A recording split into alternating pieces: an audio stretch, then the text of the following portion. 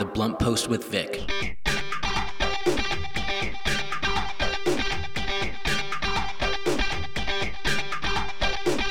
Good morning, happy Monday, and welcome to The Blunt Post with Vic. I am your host, Vic Gerami, the editor and publisher of The Blunt Post. The Blunt Post with Vic is a program that covers national, regional, and local headline news, offers analysis and commentary, and I interview members of Congress, local elected officials, and other high-profile public figures. Today, I am exceptionally excited to bring you my interview with the remarkable and incomparable Baroness Caroline Cox from the British House of Lords, someone that I admired for years. I've admired her activism, her humanity, all the humanitarian work that she's done through the years throughout the world. She's truly, truly one of the most exceptional officials, leaders that we have. She's truly a treasure, and I'm humbled and privileged to have this opportunity to speak with her, and I hope you enjoy it. So stay tuned right after the news. Here are some headlines from the last couple of days and this morning. On Wednesday, the government said its consumer price index soared 6.2% from a year ago, the biggest 12-month jump since 1990. Both the White House and Federal Reserve have described this inflationary spike as a temporary byproduct of the pandemic, which has snarled supply chains and kept a lot of people out of work. While wages are climbing, especially in industries like restaurants, many businesses are passing those added labor costs on to customers in the form of higher prices. President Biden recently addressed the inflation and touted his infrastructure plan in Baltimore. We used to have an expression when I served in the Senate, Senator Van Hollen. When they want to make some statement that was personal, they say, a point of personal privilege. You know, when you're talking about being a waterman working on the water, my family is originally from Baltimore, came in the early 1800s.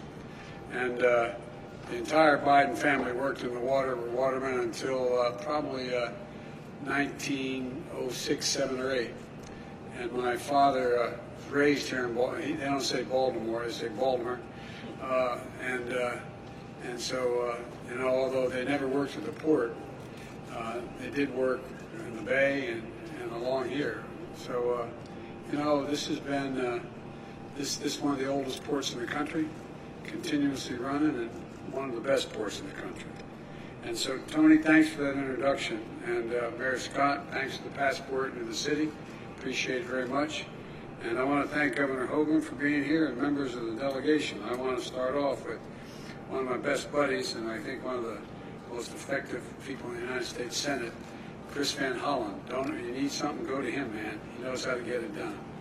And also Dutch Ruppersberger and the guy who I knew him when he was a kid. He doesn't remember me. I'm getting so old. Knew his dad, Senator Sarbanes, and Congressman Sarbanes, Congressman Brown, and all this delegation. You got a first-rate delegation, and so I want to thank him for being here today, and thank him for all the help in getting the members of the House and getting the legislation passed. It's a big deal. It's going to make a big difference. The reason I started calling this Build Back Better is we're the only country in the world. We underestimate ourselves. We're sort of down on ourselves the last 10 years or so.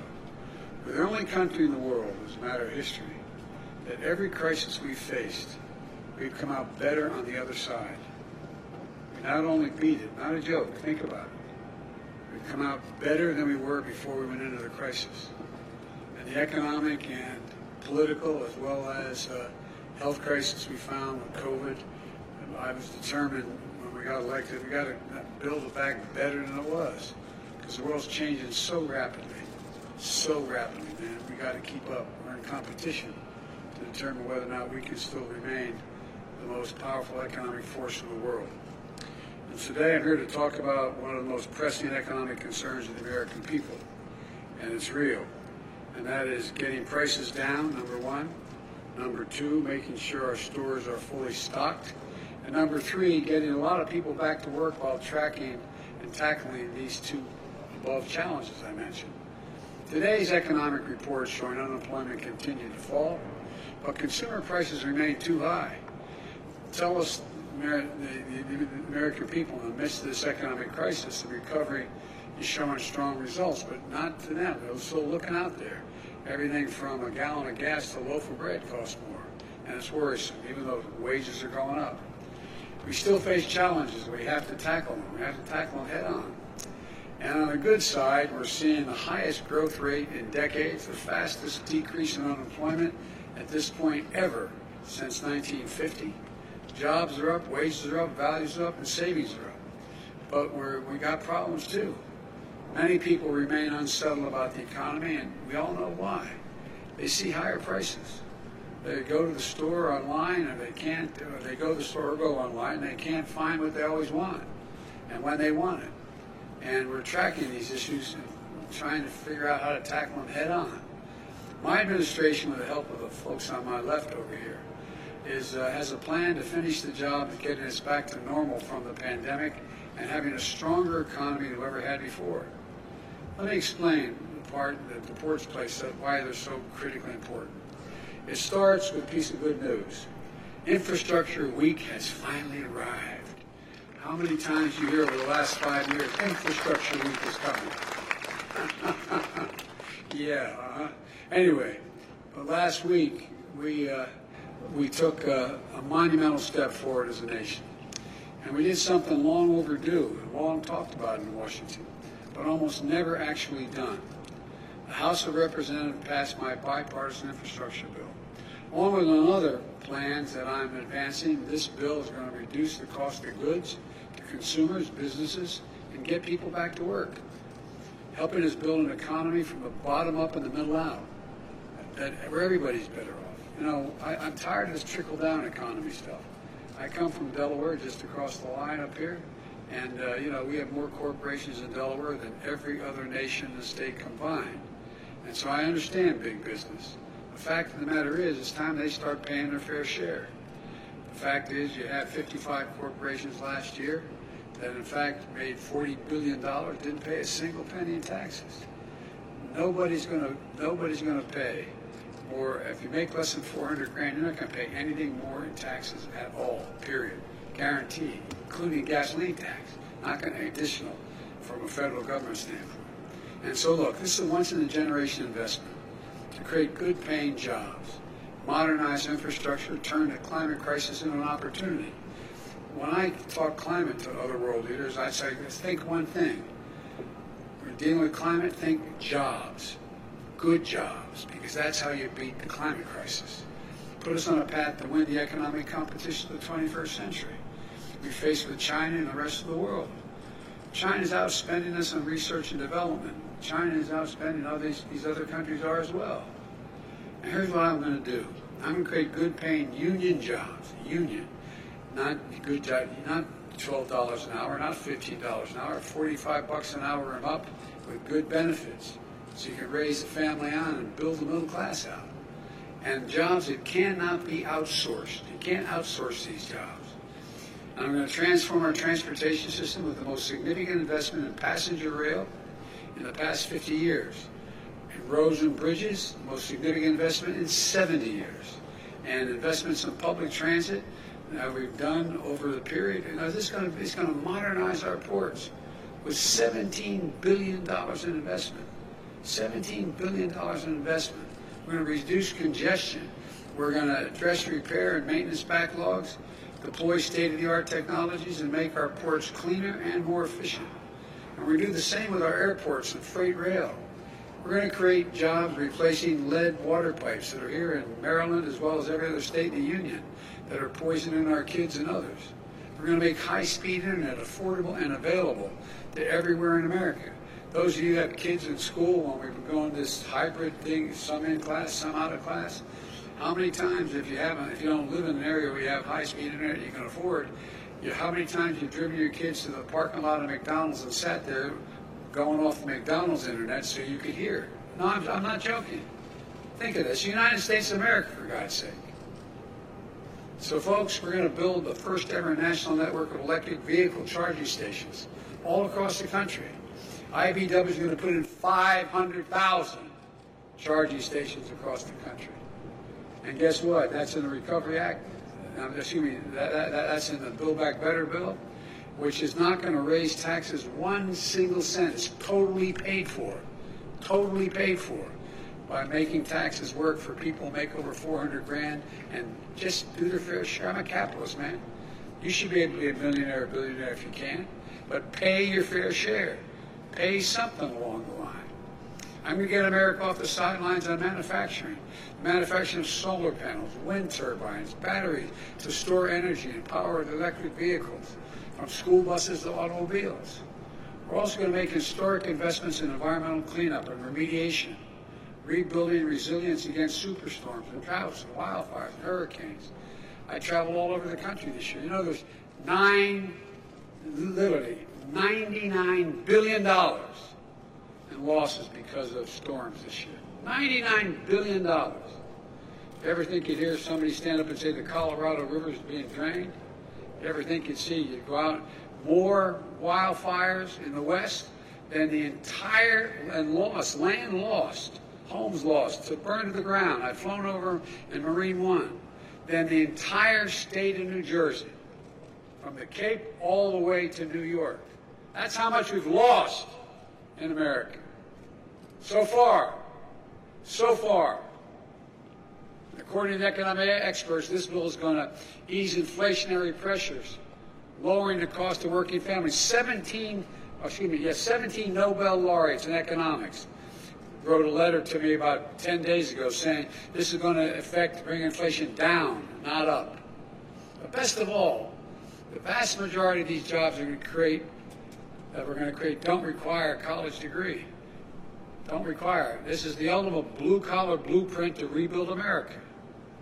I'm not waiting to sign a bill to start improving the flow of goods from ships to shelves. Yesterday, I announced a port plan of action. It lays out concrete steps for my administration to take over the next 3 months to invest in our ports and to relieve bottlenecks. This builds on the progress we've already made. Last month, I reached a deal with 2 of the largest ports in America, the Port of Los Angeles and Long Beach. And I met with you guys, with the longshoremen there, and we worked out a deal between the port owners and the longshoremen to move toward operating those 2 ports. 40% of everything in the Pacific comes through those 2 ports. And they're lined up, ships are lined up, 70-some lined up out as far as you can see. So they all agreed. We're going to go 24 hours a day, 7 days a week. It's already paying off. Last week, the number of container ships in the docks for more than 9 days fell by over 20%. And now we're announcing steps to improve ports in the East Coast, to provide support for the Port of Savannah, the 4th largest container port in the country, to help reduce congestion. With our help, they now have the funds they need to set up 5 new inland port sites in Georgia and North Carolina so goods can get closer to their final destination more quickly. And other ports across the country will have the resources they need to make these kinds of immediate investments as well. The challenge we need to meet here, and my plan is going to help address, has to do with the supply chain. You hear a lot about the supply chains in the news, but frankly, not a lot of people have a clear understanding, whether they have a PhD or they didn't go to school, about how a supply chain works. It says easy to talk about it, but what's the impact on the economy, let alone how to fix it? It's perfectly understandable because supply chains are incredibly complex. As long as goods and materials are getting where they need to go on time, there's usually no need to worry about the supply chains. But when global disruptions hit, like a pandemic, they can hit supply chains particularly hard. COVID-19 has stretched global supply chains like never before. And suddenly, when you go to order a pair of sneakers or a bicycle or Christmas presents for the family, you're met with higher prices and long delays, or they say they just don't have any at all. The reason for that last year has a lot to do with most companies make their product, how they make their products today. In simple terms, supply chain is just the journey that a product takes to get to your doorstep. Raw materials, plus labor, assembly, shipping, everything it takes to create the finished product. These supply chains are complex. Even products as simple as a pencil can have to use the wood from Brazil. Donald Trump's former advisor, Steve Bannon, has been charged with contempt of Congress after failing to appear before a committee investigating the January 6 attack on the U.S. Capitol. The Justice Department said Bannon had been indicted by federal grand jury on 2 counts: refusing to appear for a deposition and refusing to provide documents in response to the committee's subpoena. Bannon pushed false conspiracy theories about the 2020 election and prophesied on his podcast on January 5th, I quote, "All hell is going to break loose tomorrow." That evening, he was part of a gathering of Trump allies at the Willard Hotel in Washington that the House of Representatives Committee has called the War Room. Countries have agreed a deal on the climate crisis that its backers said would keep within reach the goal of limiting global heating to 1.5 Celsius, the key threshold of safety set out in the 2015 Paris Agreement. The negotiations carried out late into Saturday evening as governments squabbled over provisions on phasing out coal, cutting greenhouse gas emissions, and providing money to developing nations. The number of people quit their jobs rose to a record high in September, the Department of Labor said Friday. Some 4.4 million workers, or 3% of the total workforce, quit their jobs in September, the DOL said, marking the highest number since the government started tracking the data. Moreover, the number of job openings in September was 10.4 million, tying August for the second highest figure ever recorded and down only slightly from the record 10.9 million job openings in July. Let's get blunt. Let's get blunt. On today's Let's Get Blunt, I want to talk about this sort of parallel universe that we seem to live in, and I'll explain what that means. I was reading a social media post.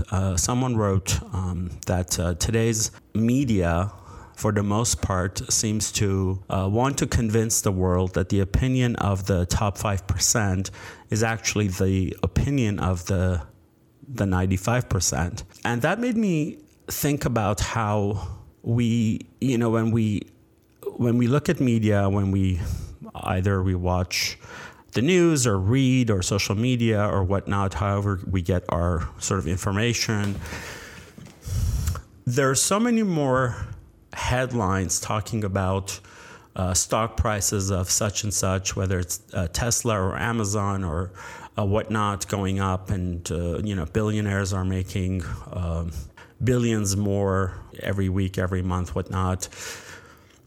And the real estate market, which hasn't really slowed down even despite the pandemic, and so on and so forth. And then there's the reality, which, yes, sure, sometimes the media does report on that too, but not enough. Because I recently was talking to a friend of mine, and I realized that he was really going through a really hard time financially, and I didn't know because I assumed, because he's in the entertainment industry and because of the specific profession, that he was working a lot because he would be in demand, and that's not so. And there's so many others who are really suffering. And this friend of mine, who is a very highly skilled professional in what he does, had to go and start working for one of these delivery companies. In fact, I have another friend who started doing that a few months ago. And then there are people who are trying to rent apartments in the greater LA area and are unable to because the prices are so high. I mean, one-bedroom apartments in LA proper sort of start around $2,100, $2,200, and who can afford that? A single person? What sort of income must you have to afford just rent starting at that point. It's just frustrating watching some of our leaders, all the way up to President Biden, talk about and highlights these tiny little changes or gains in the economy that don't really, they don't trickle down. They don't, and I don't mean that, using double entendre of trickle down economics that the Republicans love to use, something we know doesn't work, but they don't really transfer to the working people, to the middle class, the working class. And the working class just keep working harder and harder. And, this news of house prices and house sales and, extraordinary gains in stock prices, it's really not, it doesn't apply to the average American. But if you read the New York Times, the Wall Street Journal, USA Today, LA Times, you sort of get this impression that everyone else is in that group, but you're not. And the reality is very different. So something we need to, I'm not the first person talking about this. This has been going on forever, but we've got to really put pressure on our system and our leaders and our policymakers that if they're going to talk about the American dream, that they should actually take substantial steps to put the country on a path where that's actually possible. Because there are so many hardworking people, smart people that are just constantly living paycheck to paycheck. In fact, we know that 50% of Americans are about 3 paychecks away from being homeless, and that's just not right. And that's if they don't have any kind of a medical, issue or an emergency. So we've got to get blunt about it. We've got to talk about it and put it out there and repeatedly until someone hears and someone listens to us. So there we have it. Let's get blunt. Let's get blunt. The Blunt Post with Vic. Baroness Caroline Cox is a crossbench life peer who has sat under this title in the British House of Lords since March 1983. Baroness Caroline Cox became a life peer in 1983 for her contributions to education and has served as a Deputy Speaker of the House of Lords from 1985 to 2005. Lady Caroline is also the founder of an organization called Humanitarian Aid Relief Trust. Baroness Cox's humanitarian aid work has taken her on many missions to conflict zones, allowing her to obtain first-hand evidence of human rights violations and humanitarian needs. Areas traveled include Artsakh, also known as Nagorno-Karabakh, Sudan, Nigeria, Uganda, jungles of Burma, and the communities suffering conflict in Indonesia. Lady Cox. Good afternoon. We're from here. Where are you? Good afternoon to you. I'm in Los Angeles. It's good morning to you. Thank you. So good to see you in person. Well, it's good to see you as well. I just get myself a couple of cushions because I'm only half on screen. Yeah, get comfortable. How are you? Oh, never been fighting fit. Yeah? Fighting fit. Never been so busy in my life because, well, there's all the tragedies of Armenia and Artsakh, of course. But also we work in other countries, and they've all exploded into terrible situations like Sudan has just gone up in war, Burma, Myanmar, that is suffering from horrendous military oppression and killings, and Nigeria. Yes. Thousands of people killed, and none of it gets covered on the media, but we have partners there, so we do visit and we do try and take aid and advocacy. Yeah, I was reading up on your latest developments and your schedule, and I thought, wow, I just can't imagine all the work that you do throughout the world. Of course, I'm most familiar with your work in Artsakh. I just got back from Armenia. I was shooting there, finishing up my documentary, and people just love you so much. You're really an icon. There's no one like you in all of the world that has done so much for Artsakh, the Armenian people, for human rights and justice. It's just really incredible. I'm so honored. You know, I've interviewed some of the most high-profile members of Congress, and some of them are members of the Armenian Congressional Caucus, and they've done great work and they fight the good fight, but no one has done what you've done on the ground, in person, face-to-face. I'm truly, truly honored. Well, I just want to say thank you to the Armenian people for holding a front line of freedom for the rest of the world, who paid us a high sacrifice for it, and still do, and still are. And I thought that, was it Sizzle you called it, that little short section of film you showed, was brilliant. Oh, thank Absolutely you. Brilliant. Superb. I mean, it really did get some of the agony and the anguish. But I look forward to seeing the whole thing because it's so powerful. Thank you. And it breaks my heart. Well, thank you for putting truth on the record. I just wish we could get the international community to bring forth the necessary responses from Azerbaijan or impose sanctions, one or the Indeed. other. It's very challenging. We're going up against oil money and a friend of Azerbaijan, Turkey, which is in NATO. It's a very challenging thing to go against. It is. So I wanted to ask you, as a non-Armenian who's been going to Artsakh, what's your perspective on Artsakh, the people, the land? Well, I have an enormous respect and affection for the people of Artsakh. As you know, the land is historically Armenian. Some of the oldest Armenian churches and various sort of evidence that Armenians have been there for centuries and centuries. And when Stalin took his policy of creating oblasts and relocating people in regions in not very friendly context, of course, Artsakh was cut off from Armenia and put inside Azerbaijan. And then since then, they've had a difficult time.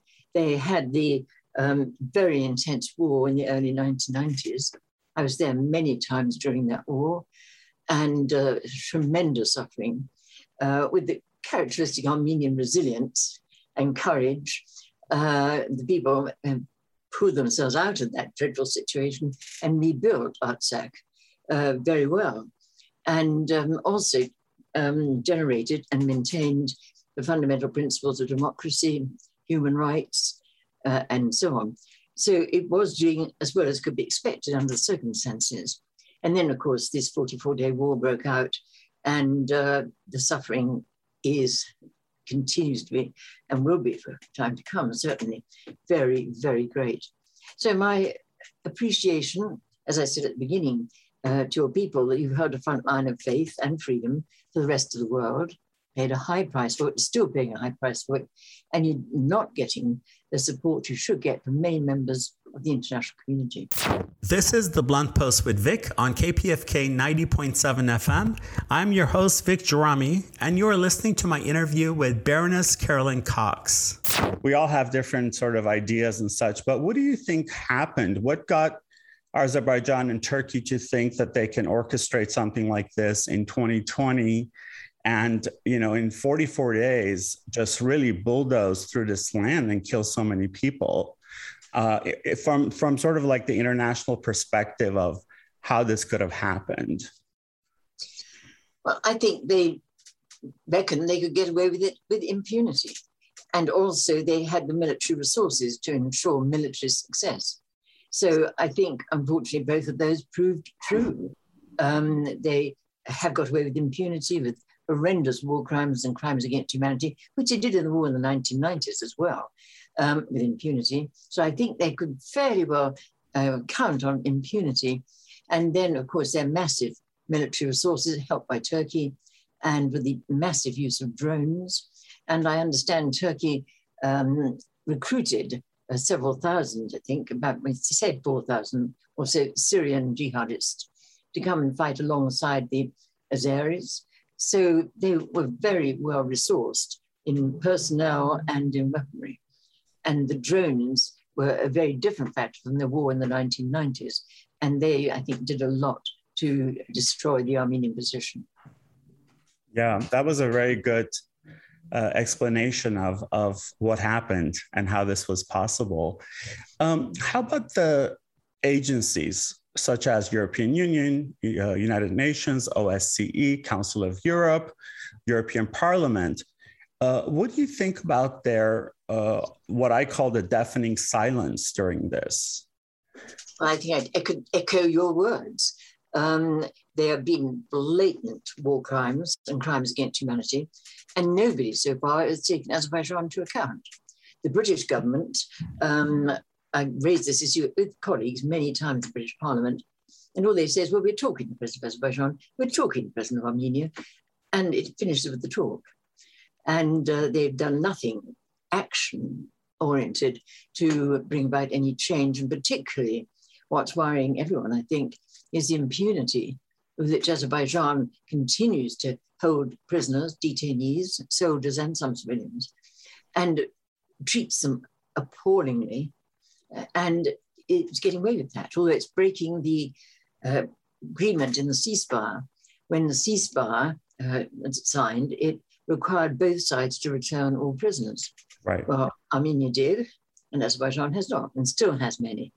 And I think one of the most brutal aspects is in a number of cases when they've captured a prisoner, they would take his phone and then they would carry out atrocities and maybe even killing, and then video that on the phone and send it back to his family. And I was speaking to a lady in Armenia and she lost her husband. She said, I just dare not look at my phone. And those are appalling crimes against humanity. Yes. I'm once again just impressed with just how much you know and how detailed you know about what's been happening. It is definitely tragic. And is it the fact that all of these bodies, all these agencies who were supposed to, who were supposed to really look at this and do something, especially the OSCE, is it because of Azerbaijan's oil, do you think, and money and all of that that's really tilting the level, the powers here? Well, it's certainly a major factor with the UK government. Way back in the previous war in the 1990s, I brought back photographs of children shredded by cluster bombs. And I said this on the floor of the House, so I'm not saying anything that's not been known in public. And I took these to a very senior person in the Foreign Office. I don't say who because it's an unofficial briefing, but I showed these photographs and I said, will the British government make representation of the government of Azerbaijan to stop dropping cluster bombs on civilians? It's against international law. The reply, no country has an interest in other countries, only interests. We have oil interests in Azerbaijan. Good morning. Well, I quoted that on the floor of the House without giving the name, and I said, I'm ashamed to be British. I'm not naive. I can understand commercial interest. I can understand strategic interest. But I don't think it's the long-term interest of any nation to let those override completely concern for human rights. I don't think the majority of British people would want oil at the price of cluster bombs on children, at least without saying something about it. And I think we're in exactly the same position as you were there in the early 1990s. Wow. My radio show is called The Blunt Post with Vic, and my publication is called The Blunt Post. It's good to know that you are very blunt too. I admire that so much, that you don't sort of filter or sugarcoat anything. Well, you can't. It's too serious, and it's such terrible suffering. You can't minimize it. Yeah. Why Armenia? You know, there's so many different atrocities happening throughout the world. What has made you such a great, I don't even have a word for it. You know, I feel like you're the caretaker. You're the guardian of Artsakh. Why Artsakh? Well, just to rewind the tape a moment, and I introduce myself, I always say I'm a nurse and a social scientist by intention, a baroness by astonishment. I wasn't into politics. As the first baroness I'd ever met, you wake up one morning and find a baroness looking at yourself at the bathroom mirror. It's quite a shock, but obviously it's a privilege because it means you speak in the House of Lords, the upper house as it's called, of the British Parliament. So how do I use this privilege? And the idea came very clearly. It's a wonderful place to be a voice for people whose voices are not heard. And so I've tried to use my role there. I'm 84, so I've been there for a good many years. Can't believe it. I was introduced in 83. So, but anyway, right. Tried to use that role. And in the early days, I was getting behind the Iron Curtain in Poland, a lot of work in Poland, the Medical Aid Poland Fund, and the Jagiellonian Trust, taking things in and out, which academics and other people wanted, which they couldn't get by any other means, but we never mixed the two. And then I got to work in Russia, where there was a desperate need for help for orphaned and abandoned children who were not given any care at all, physical care, not hardly any. And when they reached the age of leaving an orphanage, they had nothing. Many were labeled oligophrenics, little brain, and therefore they were denied an education beyond basic literacy. And so they couldn't do any job, and they were really the kind of slave labor of the Soviet Union, huge numbers. And then as I was doing that, I got contacted by Baroness Caroline, and she asked me if I would speak at a big conference on human rights that she was organizing in Moscow. And it was Rostropovich played the opening concert. I mean, it was high quality stuff. And then I was chairing one of the sessions, and Zori Belayan, one of the great Artsakh leaders, was there. And he described how the Azeris had started their Operation Ring, encirclement of villages and townships, and in bombardment and rounding up the civilians and doing nasty things to them and stealing all their properties and driving them off their land. And he gave us the names of all, I think it was 14 at that time, that had suffered. I wouldn't stand by that 14 in court. That's a memory, but it was a figure in that area. And they all suffered this terrible Operation Ring, and the helicopters would fly overhead, and the black forces of Azerbaijan carried out atrocities. And yeah, I reported this to the full conference, and I was asked to lead a delegation down to Armenia, and I went with Zori Belayan, and we got the evidence from all kinds of evidence. We went to Goris, where some of the people who'd had to flee, particularly from Badadzor, were actually in Goris. And there's an elderly gentleman, he was just weeping. He said, "I can see my home from here. I just want to go home." But of course he couldn't. And then we went up further north in order to cross the border into Azerbaijan. And so you could say we've been both to Armenia and Azerbaijan, which is important. And we did cross that border, and a bit unofficially, but we related to the Azeri forces there. And we came back and reported all we'd found. And that really got a certain amount of interest, but also got my passion starting to grow. I then did go to Azerbaijan, to Baku, because you always need to hear both sides. And that's a story for another day, but it was, well, I'll tell it very quickly now. I wanted to visit Artsakh from Baku. I couldn't go in from Armenia then. And so I said to the president, "I'd like to visit Artsakh, please." And he said, "Well, you can't, it's in Armenia." And I said, "Well, Armenia let me cross over into Azerbaijan, my first visit. It's always important to see both points of view." Sure. So he said, "Well, okay, if Armenia will send a plane to Baku, then I will agree for you to go to Artsakh." And yes. And anyway, he never thought I would. They cut off all our telephones, naturally. But then I had with me Baroness Sakharov's son, who was very helpful.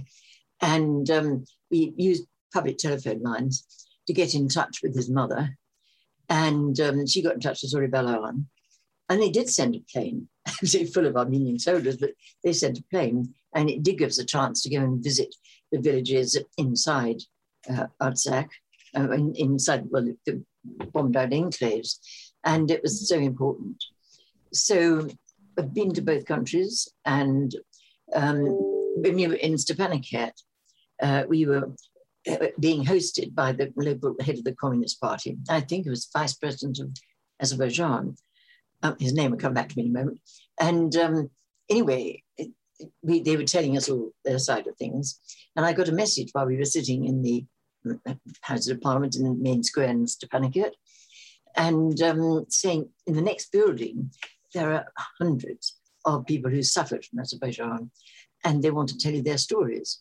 So I said, "Well, I'd like to meet people in the next building." And they said, "Well, it's not possible." So I thought, why isn't it possible? So I got up and walked out and with colleagues.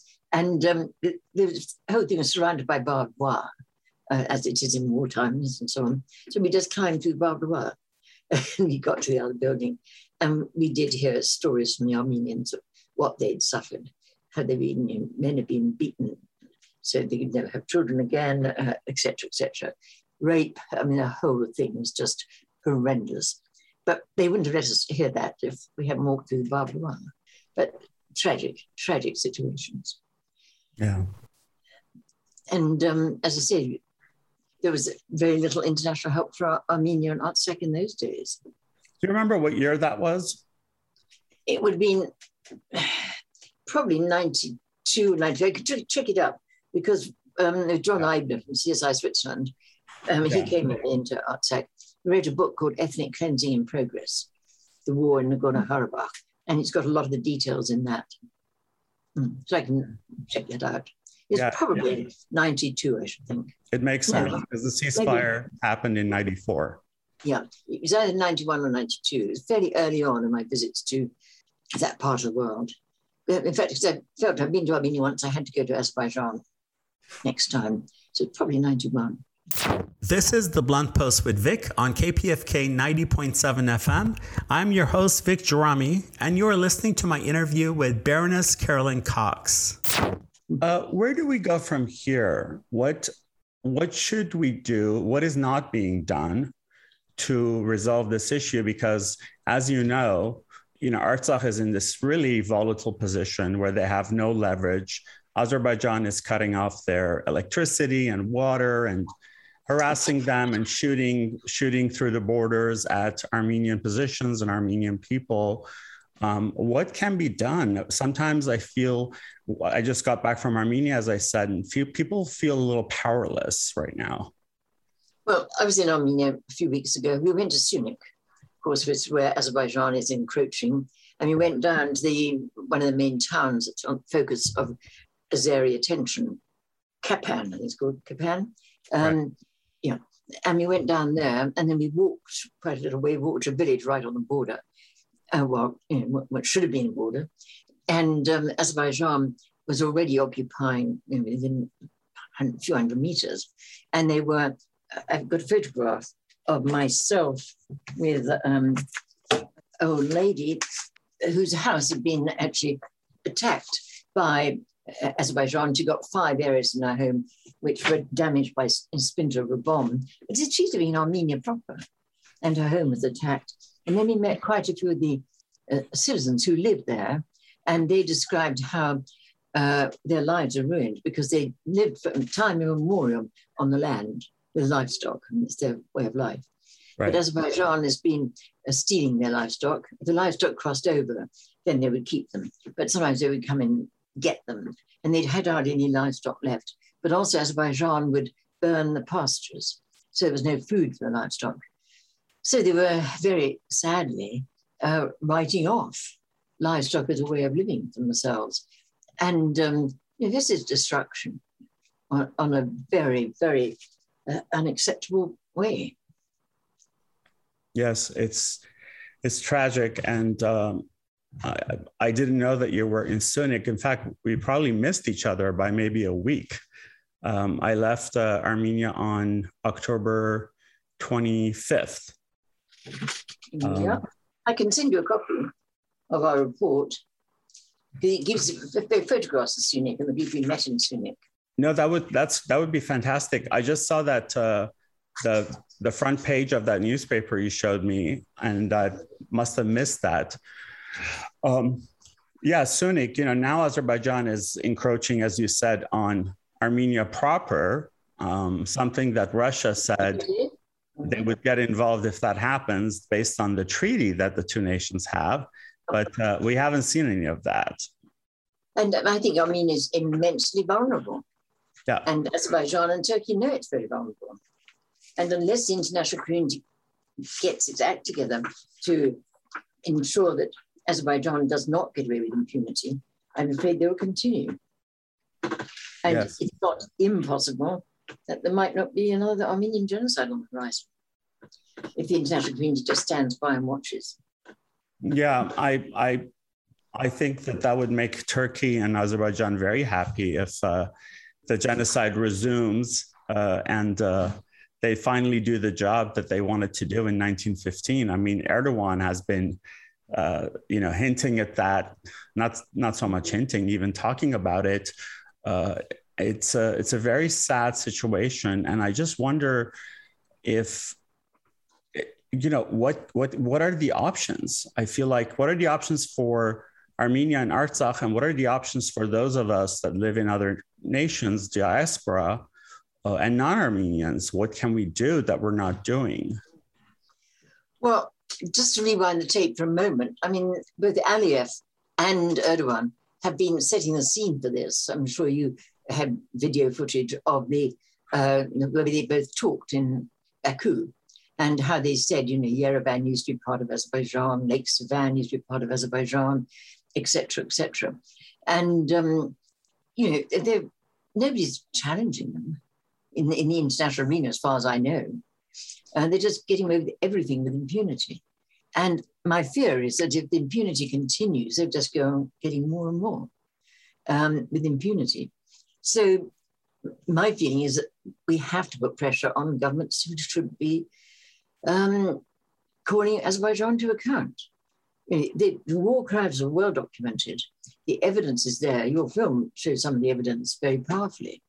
Yes. And the evidence of attempted ethnic cleansing, genocide, whatever you like, but certainly of war crimes and crimes against humanity are very, very available. The evidence is there and powerful and incontrovertible.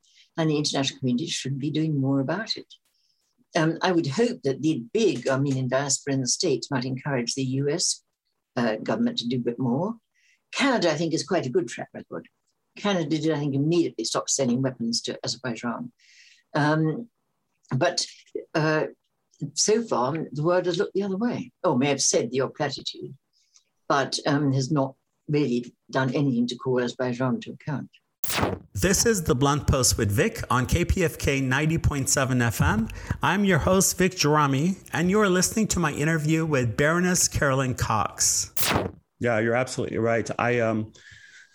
We have a pretty sizable diaspora here in the US, and we do I think the best that we can. We could all do more, I think. But I was speaking with a congressman about this, and he said the way the U.S. looks at Artsakh, Armenia, is more of a sort of a broader regional issue, and it's kind of like a chess piece, which is, that's really sad to see, because it's kind of both sidism. It goes back to nations doing what's best for their own self-interest. It goes back to not acknowledging who is the oppressor and who's the oppressed. If you're going to look at it as a chess piece and see what the power struggle is and do best accordingly to your self-interest, in this case being the US, and as you said, Armenia is vulnerable because there's not a lot of leverage power. Armenia doesn't have oil, doesn't have a lot of natural resources. Whatever mines it has, it's lost to Azerbaijan. And Russia, which was supposed to be an ally, is playing all three sides, which is ultimately Russia's playing Russia's side. They're doing what's best for them.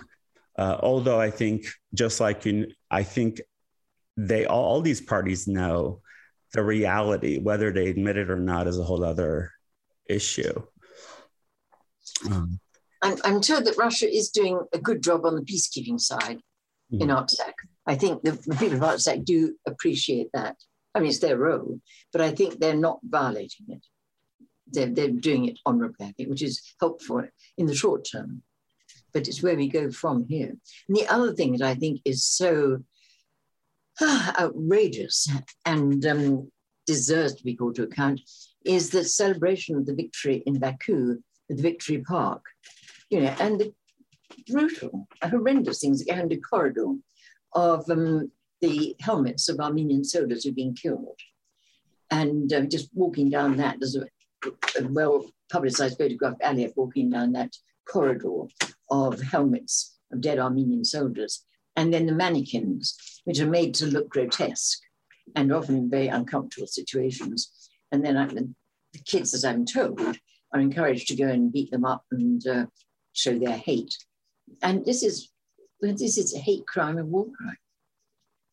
Yes, it's outrageous. It's egregious. Just hearing you say it, it brings it all back. It just brings it all back. It's so fresh, for ever since September 27th of last year, I've lived this. My entire life has been this. I've watched the videos, I've seen the footage. It's just astounding that, one of the things that sort of amazes me is last year, President Biden fulfilled his campaign promise to recognize the Armenian genocide, something that the House and the Senate had done, and he did. But a week later, he and Secretary Blinken turned around and lifted Section 907 and supplied $100 million worth of military equipment to Azerbaijan. It just baffles me when I see, and I'm a Democrat. I voted for President Biden, but it just baffles me when politicians really say one thing from a podium, and do just the complete opposite. Yeah. I mean, it's very challenging and very, very heartbreaking for the Armenian people, because they, someone who could have been a fair ally for them and did recognize their genocide is now, saying arms to Azerbaijan and is making life more horrific for the Armenians, which is so tragic. Yeah. Lady Cox, what question should I have asked you that I haven't? What would you like to share? We've asked some good questions, enabling me to share a lot. But I would like to see more pressure, I think, from the diaspora. We've got a small diaspora in the UK, and it's good, but you've got a huge diaspora. Raising issues and putting the evidence is now readily available, and you've got a lot of it yourself, and brilliant. To the UN Security Council, to the key bodies, to get sanctions imposed in Azerbaijan. You've got the evidence of war crimes, the evidence of the deliberate attacks on civilian targets. When we were in Artsakh, when the war was it was still on, it was coming to an end, but we witnessed the maternity hospital, which had been bombed, which is a war crime. I think at the time they were still carrying out deliveries in the basement, but after that it was entirely ruined. And we witnessed the attack on a college, a school, I can't remember what it was, but perhaps most serious, the deliberate attack on the electric power station. I've got photographs of that, which meant, of course, that people hiding in basements and cellars, which is a horrible existence anyway, and wouldn't have light or heat. And that was brutal. And now I gather, it happened since I was there, there've been attacks on the water supply for people. That when we were in Armenia just a few weeks ago, we met some of our friends from Artsakh, and they said that water was very much a problem. But one could only get it, so getting up at 3 o'clock in the morning and get an hour's supply, and that was it. I don't know if it's still a problem, but it would seem to be consistent with Azerbaijan's deliberate policies. Yeah, absolutely. Wow, it's, it's fascinating. You're like a library, a resource of information. It's so detailed, so comprehensive. It's just astonishing. It's just refreshing. I think you give hope to those people who are very close to being hopeless, who feel powerless, who feel forgotten, who feel that the world has sort of turned a blind eye. And, you're just a beacon of hope. And you're one of very few. In fact, well, you're one of very few, but no one comes to your level. And that's why this is so special to me, because I can't fathom this documentary without you. So I'm so grateful. I don't want to keep you any longer. I'm just so grateful. I was bummed that I couldn't fly to London to interview you in person. But we'll meet one day, I hope. But at least the interview is the interview. I would love to. Next time I'm in London. I was there in 2017 last. But next time I'm there, just to come up and say hello and bring you flowers would be an honor. Bring me some Armenian cognac, please. Oh, you got it. I'll bring you the best cognacs for sure. I think it will last longer than the flowers, but given all my friends who've been to Armenian Artsakh, they all love it. So by the time you share that, it'll be a treat. Yeah, it was the Prime Minister Churchill apparently liked Armenian cognac. The only one he would drink, I'm told. Lady Cox, want to thank you from the bottom of my heart. I just don't know what to say that's going to really express how I feel. It's just, this documentary is elevated to unbelievable heights because of you. Well, to you. Thank you very much. And look forward to being in touch. Thank you.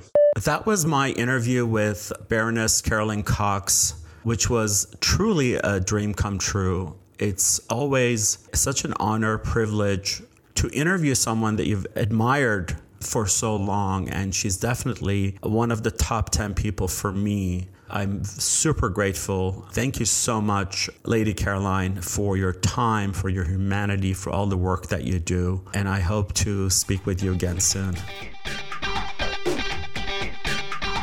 Before we go, I'd like to thank my producer, Ricky Herrera, without whom this show would not be possible, and KPFK, the station that brings you unfiltered and commercial-free news, opinion, and hopefully some inspiration. Thank you for joining me today on The Blunt Post with Vic.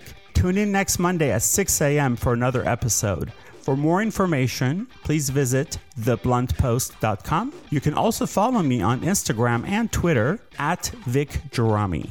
At VICGERAMI. Thank you.